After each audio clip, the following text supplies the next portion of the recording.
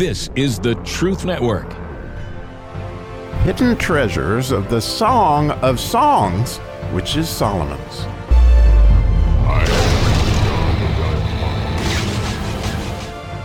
Oh, if we could master the verse today, I perhaps would be a key to the entire book, as clearly this is the vav verse, or the continuation verse, which continues so many different things in the Song of Solomon, in the 4th chapter.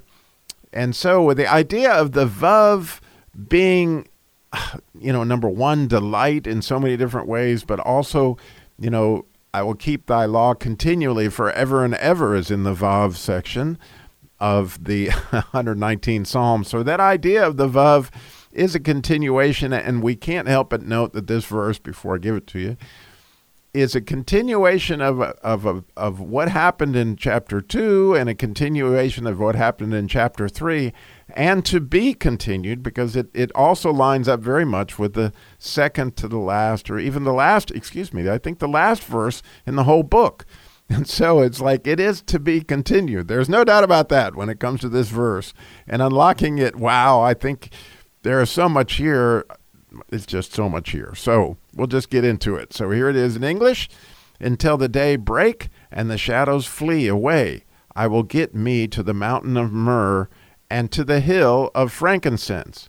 And you might remember, I hope you do, that, in the 2nd chapter, we talked about that he leaped, on the mountains, and he skipped on the hills. So we see that mountains and hill, exactly the same words. He used those again. And when we come to the end of the 2nd chapter, you might remember Solomon uses these exact same words as the bridegroom is calling out to her beloved until the day breaks and the shadows flee, turn and be like a young, or like a hart, like a roe or a young hart upon the mountains of Bether.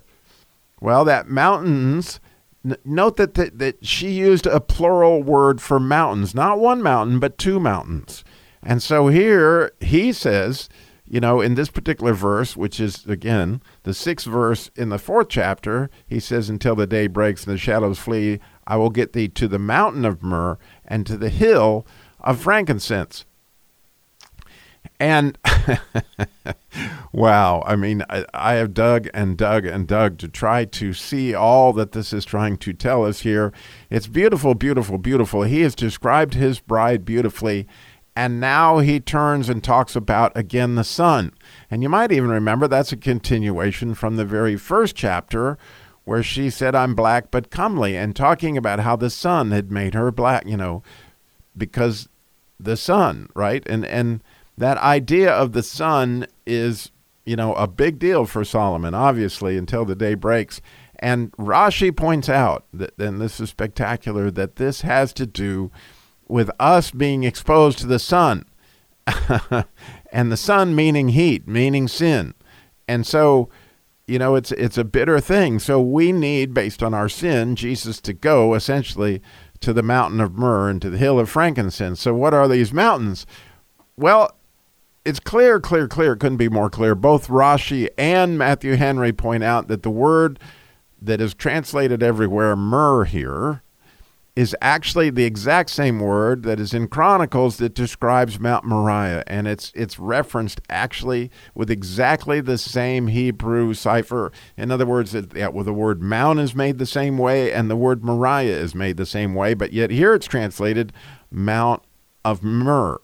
And it gives you the idea that myrrh is the root word of the word Moriah. And the idea that Mount Moriah was the temple is obviously extremely significant here. But the idea that myrrh means bitterness is also very much the idea here. And the idea of the bitter offerings that death is a very bitter situation. Yet, here we have this complete contrast, as we have throughout the Song of Solomon, with frankincense. So we have the bitter, and then we have the sweet smell of frankincense, which you might recall from an earlier episode. We talk about these two because, right, back in the 3rd chapter, you might remember, as the beloved was coming out of the wilderness, she was perfumed with what? Frankincense and myrrh. So once again, we see how this vav is just a continuation of something that he's teaching us throughout this. And we were perfumed with frankincense and myrrh, again, with the bitter and the sweet. In other words, the bitter testing that obviously went on in the wilderness, and the sweet victory that comes as a result of that. And here, clearly we have this idea of, the mountain of myrrh, which clearly has everything to do with Mount Moriah. And also, you can't help but think when you think of the mountains in Jerusalem, that Zechariah 14:4 talks about that Jesus is going to stand on the Mount of Olives, right? And it's going to separate into a valley. And when you think about this, it actually says in Zechariah that it's going to cleave. Well, when you think about what she said to him in the second chapters, was she said, be on the mountain of cleaving, the mountain, we talked about this, of the covenant, which also has to do with the cleaving that happened with the sacrifices for Abraham. So again, it leaves you with all sorts of different things that you could be thinking about and deciding, about where these land for you, okay? I'm just throwing it all out there, and I don't know that I can come down yet. When we get to the end of the book, we're going to study this whole thought one more time because it comes at the very end, and I don't think we're going to completely understand it till we get to the end of the book. But we do know at this point in time that after describing his beloved, in other words, he couldn't seem to be more in love with the features of his bride.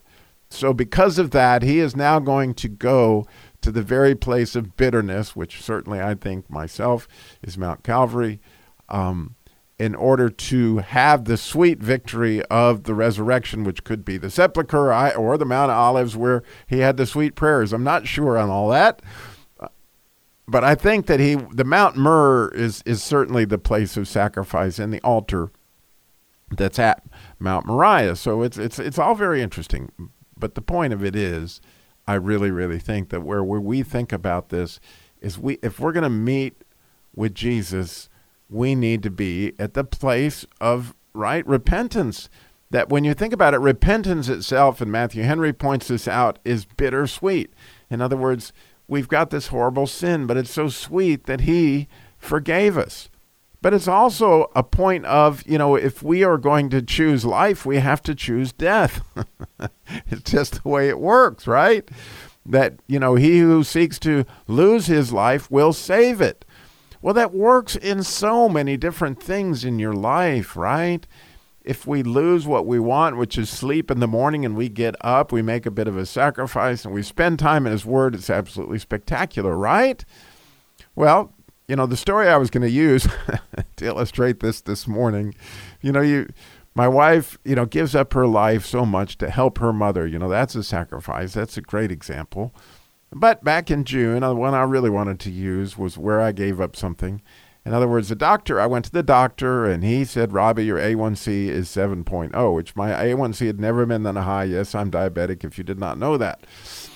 And this really, really concerned me, and I really prayed a lot, like, God, what are we going to do here? Because, I don't want to end up, I've seen what happens to diabetics as far as losing their sight and toes and eventually their kidneys and going through dialysis. And we got to get this straight. We got to get it right. Well, one of my struggles is my weight, like so many, and what I eat, like so many. And so I think the Lord put it on me to bear down, to give up some life in order to get the sweet victory over my disease that I'm struggling with, right? And so I went on what would appear to be the direction of both diet and exercise. In other words, I'd already been exercising every morning, but I increased that significantly and began to walk a whole bunch more and ride my bike a whole bunch more, and at the same time take on fasting a whole lot more than I had been fasting, as well as eating. Like, I absolutely quit drinking beer. I absolutely quit eating bread. I gave up some things I really like, and this was bitter for me, okay? Like, when I mow the lawn, I can't tell you how bad I want a beer, okay? For those of you that offends, I'm sorry. I one beer, I'm good. But anyway, that is what I do. it's just me. I just want you to know I'm not hiding anything here. But I gave that up. I was taking the bitter because of the sweet idea because I thought if I weighed 245 pounds at the time, I thought if I could lose 30 pounds, that would make a significant difference in my A1C. And quite honestly, as I was checking my blood sugar, I couldn't seem to get it down under 160, no matter what in the world I was doing for the first month. Well, that started again on the 6th of June. And after, I don't know how much of the bitter that I've enjoyed of not eating the things that I may have wanted, and the exercise, which was also giving up that, I'm happy to report I have the sweet feeling of knowing that I did lose my 30 pounds in 2 months. That I now weigh 215, which almost blows my mind that I got there. And it's really a sweet thing to think, God has allowed me that kind of healing. And of course, I wish I could tell you that my blood sugar is completely under control, although I bet you right now if they checked my A1C, it would be under 6, because most of the time it rests now around 110 or 120. But every once in a while it still flares up, telling me that I've got some ways to go before I could eat all that I want or drink all that I want. So, that's coming, but I just thought it was a perfect example of how sometimes we have to embrace the bitter in order to get the sweet. And that's the idea of myrrh, which has also to do with the name Mary.